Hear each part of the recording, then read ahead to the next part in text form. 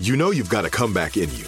When you take the next step, you're going to make it count for your career, for your family, for your life.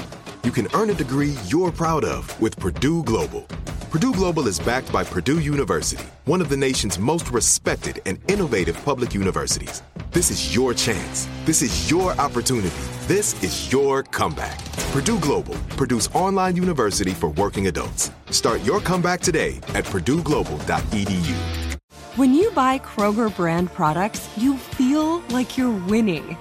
That's because they offer proven quality at lower than low prices. In fact, we guarantee that you and your family will love how Kroger brand products taste, or you get your money back. So next time you're shopping for the family, look for delicious Kroger brand products, because they'll make you all feel like you're winning. Shop now, in-store, or online. Kroger, fresh for everyone.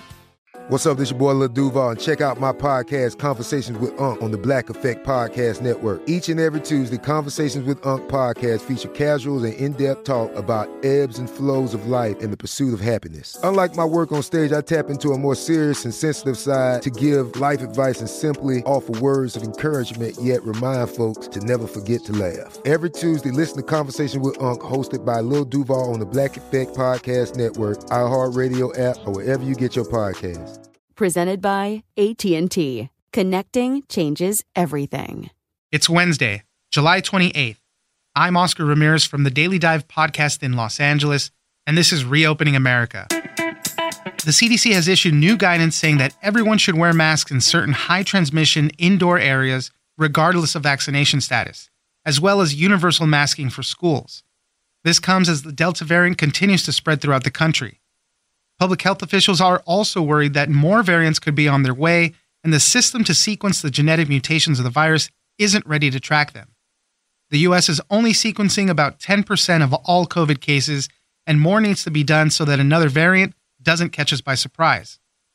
Cynthia Coons, healthcare reporter at Bloomberg News, joins us for more. Thanks for joining us, Cynthia. Thanks for having me. I wanted to talk a little bit about tracking the virus. We're hearing a lot about variants a lot right now. The Delta variant is very concerning, but there are a number of other ones. But one of the things that we've heard about throughout the pandemic really is how bad a job we're actually doing about sequencing the genomes of the virus right now, following it and tracking it as best as we can. You know, in a lot of cases, by the time a variant is already taken hold or is really starting to spread real fast, you know, we're barely coming up on it. We're barely finding the sequencing for it. And part of it is, you know, there's a handful of labs across the country that are working on it, but there's just not enough, at least here in the United States. So, Cynthia, help us walk through some of what we're seeing with this. Yeah, it's pretty surprising, actually. We have the technology. We do have labs up and ready to go. And there are people, very motivated scientists, willing and interested in doing this work. There just isn't a lot of money for it. And so one of the problems with genetic sequencing is that it's not paid for by insurance. So if you were to go get a COVID test, that might be covered by insurance. But the next step of taking that sample from the lab that tested you into a lab that would then do the genomic sequencing isn't covered. It has to be funded. Basically, typically, it's funded through public health and government money. And public health is chronically underfunded in this country. And this just falls into that bucket. So outside of the public health realm, the other labs that exist to do this work are academic labs and some commercial labs that decided to just do it themselves and pay for it themselves because they can't get the funding. And what was remarkable was in the academic community, I just talked to so many smart people who'd been ready to sequence and trying to get money for over a year. But there was just, they weren't getting grants. They weren't getting money because they were getting denied because money was going towards testing instead. Or there were people who just didn't recognize the need for surveillance early on. And then, boom, we ended up in the situation this year where we could see, and last year we could see Alpha, the UK variant, as some were calling it in the beginning, start to take over. And now, of course, we're seeing this with Delta again. So I think it's become really quite clear that we can't waste any time now. We need to unify the efforts that are going on around the country and really work our way into some communities where the sequencing isn't getting done and allocate resources to do this really comprehensively. Yeah, I mean, obviously, the big worry is if that another dangerous variant comes to the United States, we might be at risk of catching it too late. You know, it's going to take hold really quickly and we're not going to be able to catch up again. You mentioned how a lot of the early money was going into testing and all sorts of that. You actually talk about a lab in Queens, New York, the Pandemic Response Lab, and they started off as a big testing lab. Then everything kind of started dying down now, and then they moved into trying to sequence the genomes of this thing. They kind of just did it on their own. There was no direction for them to do it. They just saw the need for it, and we're doing it for free for quite a while as well, too. Yeah, that was really amazing. When I first got acquainted with them, I'd seen their data in an analyst note, and they had already captured that there was a certain type of mutation in a lot of cases in New York City. And that mutation was important because it meant that if a patient had that mutation, if you gave them monoclonal antibodies, which is a type of treatment that's given to certain earlier stage patients, those wouldn't work. Basically, there was a mutation a couple months ago, it was very evident that that was working its way around monoclonal antibodies. So that was very important data. And so I thought, let me reach out to these guys and see what they're doing. And what I came to find was that they were not able to get the money from anywhere else to set up sequencing, but they were so motivated, partly by the scientific connections they had and some of the people they had hired, that they decided to just pay for it out of their own pocket. And so the company that started the Pandemic Response Lab, they're actually like a robotics lab supply company. So they had machines. That was one thing that they had going for them. And their business obviously benefited from some of the ramp up in laboratory testing during the pandemic. So they had some funding to work with, but it's just remarkable that we were relying on a large chunk of New York City sequencing happening through a group that was just doing it because it was the right thing to do. You mentioned a little bit about why the sequencing is so important, but everybody's kind of goals of using that sequencing data is different. On the federal level, they might have different goals on using that data, and even more, smaller, more granular, state and local governments might have different ideas with that. But tell us a little bit about why it can be helpful, because in the long term, pharmaceutical companies can start planning booster shots, things like that, which we've already seen Pfizer and Moderna saying we might need these, but they need to know which way the virus is mutating so that they can plan for that. Yeah, so it's interesting. When we talk about national priorities and local priorities, of course, there's this overarching priority of ending the pandemic.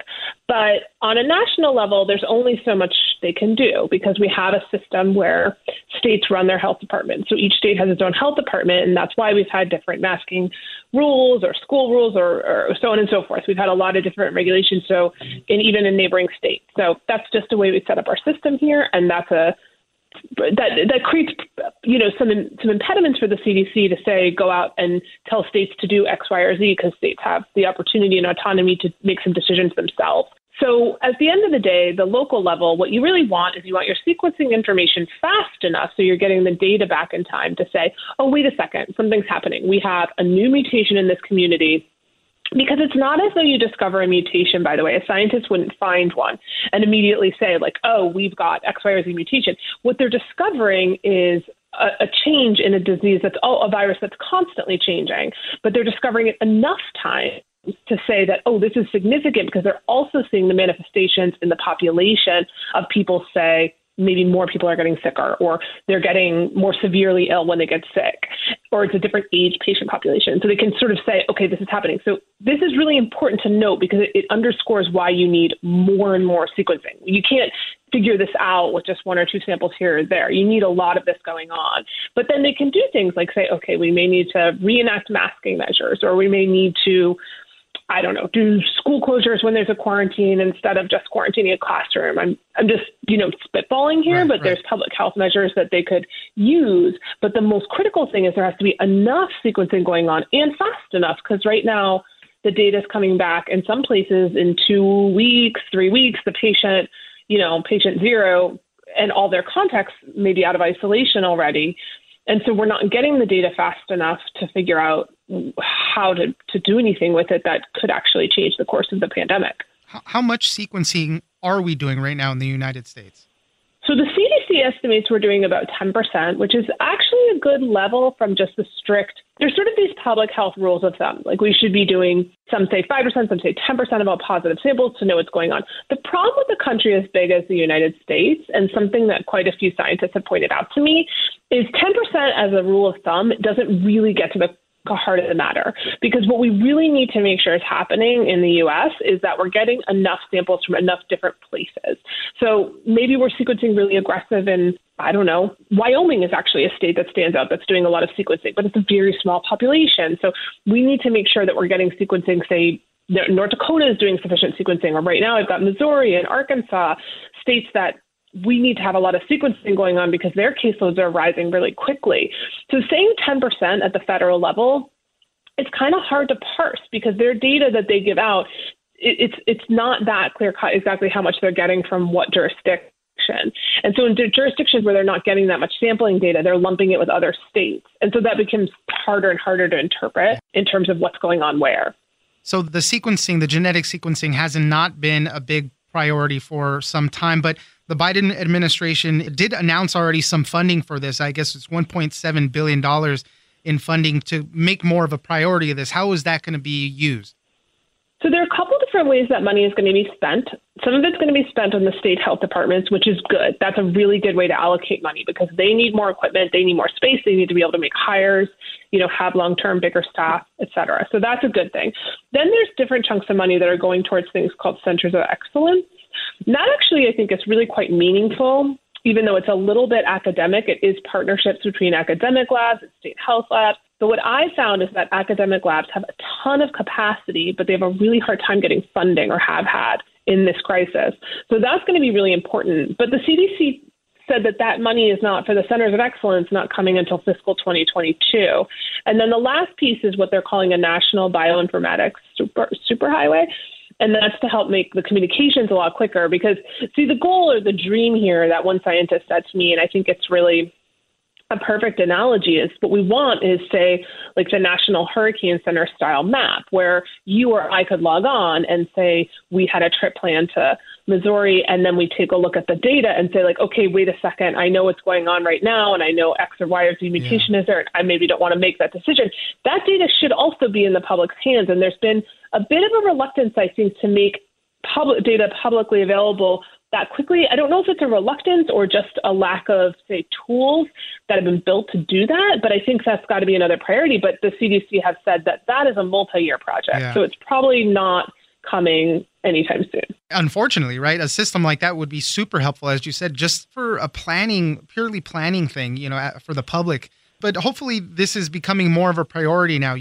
For a lot of people, the vaccines came and we thought the pandemic was getting under control, and the Delta variant is really kind of wreaking havoc in a lot of the unvaccinated population. So it is something that we need to turn our attention to continue monitoring how the virus is mutating. So hopefully we do get a handle on all of that.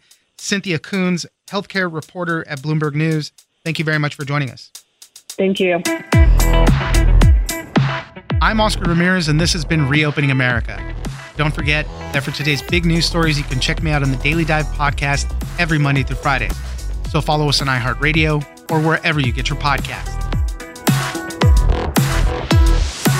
Tired of endless diets and weight loss struggles? It's time to say goodbye to frustration and hello to results. Introducing Smart Metabolic Burn from Brain MD, your breakthrough solution to fight stubborn body fat. Imagine burning fat, balancing glucose levels, and regulating metabolism in just 12 weeks. This unique 2-in-1 product combines the power of 2 clinically studied ingredients in one revolutionary formula. Berberine, which targets abdominal fat, and OEA, which curbs your appetite. With just 2 capsules a day, Smart Metabolic Burn by Brain MD can kickstart your metabolism, fight stubborn body fat, especially that pesky abdominal fat, and support your weight management journey. And right now, save over 30% on Smart Metabolic Burn at GetSmartBurn.com. The lowest price anywhere. That's GetSmartBurn.com. Don't delay. Transform your life with Smart Metabolic Burn from Brain MD. These statements have not been evaluated by the Food and Drug Administration. Our products are not intended to diagnose, treat, cure, or prevent any disease. Are you feeling overwhelmed by anxiety, struggling to find restful sleep, or plagued by a restless inability to focus? It's time to break free from the chains of mental health challenges and discover a path to healthy living. Welcome to Amen University, founded by renowned psychiatrist and brain health expert Dr. Daniel Amen. Dr. Amen, alongside a team of esteemed doctors and experts in their fields, understands the struggles you're facing and are here to offer solutions. From debilitating anxiety to sleepless nights filled with worry, our courses are meticulously crafted to target these specific challenges head-on. Join us on a journey of transformation led by Dr. Amen and a roster of top-tier professionals. Say goodbye to the constant battle with your mind and embrace a future filled with hope and possibility. Visit our website today to explore our courses and start your journey towards a brighter tomorrow. Use code BRAIN10 and get 10% off. That's code BRAIN10 and get 10% off your first purchase. Amen University, because your mental health matters. Right here, right now. Find your beautiful new floor at Right Rug Flooring. Choose from thousands of in-stock styles, ready for next day installation, and all backed by the right price guarantee. Visit rightrug.com. That's RITERUG.com today to schedule a free in-home estimate or to find a location near you. 24-month financing is available with approved credit. For 90 years, we've been right here, right now. Right Rug Flooring.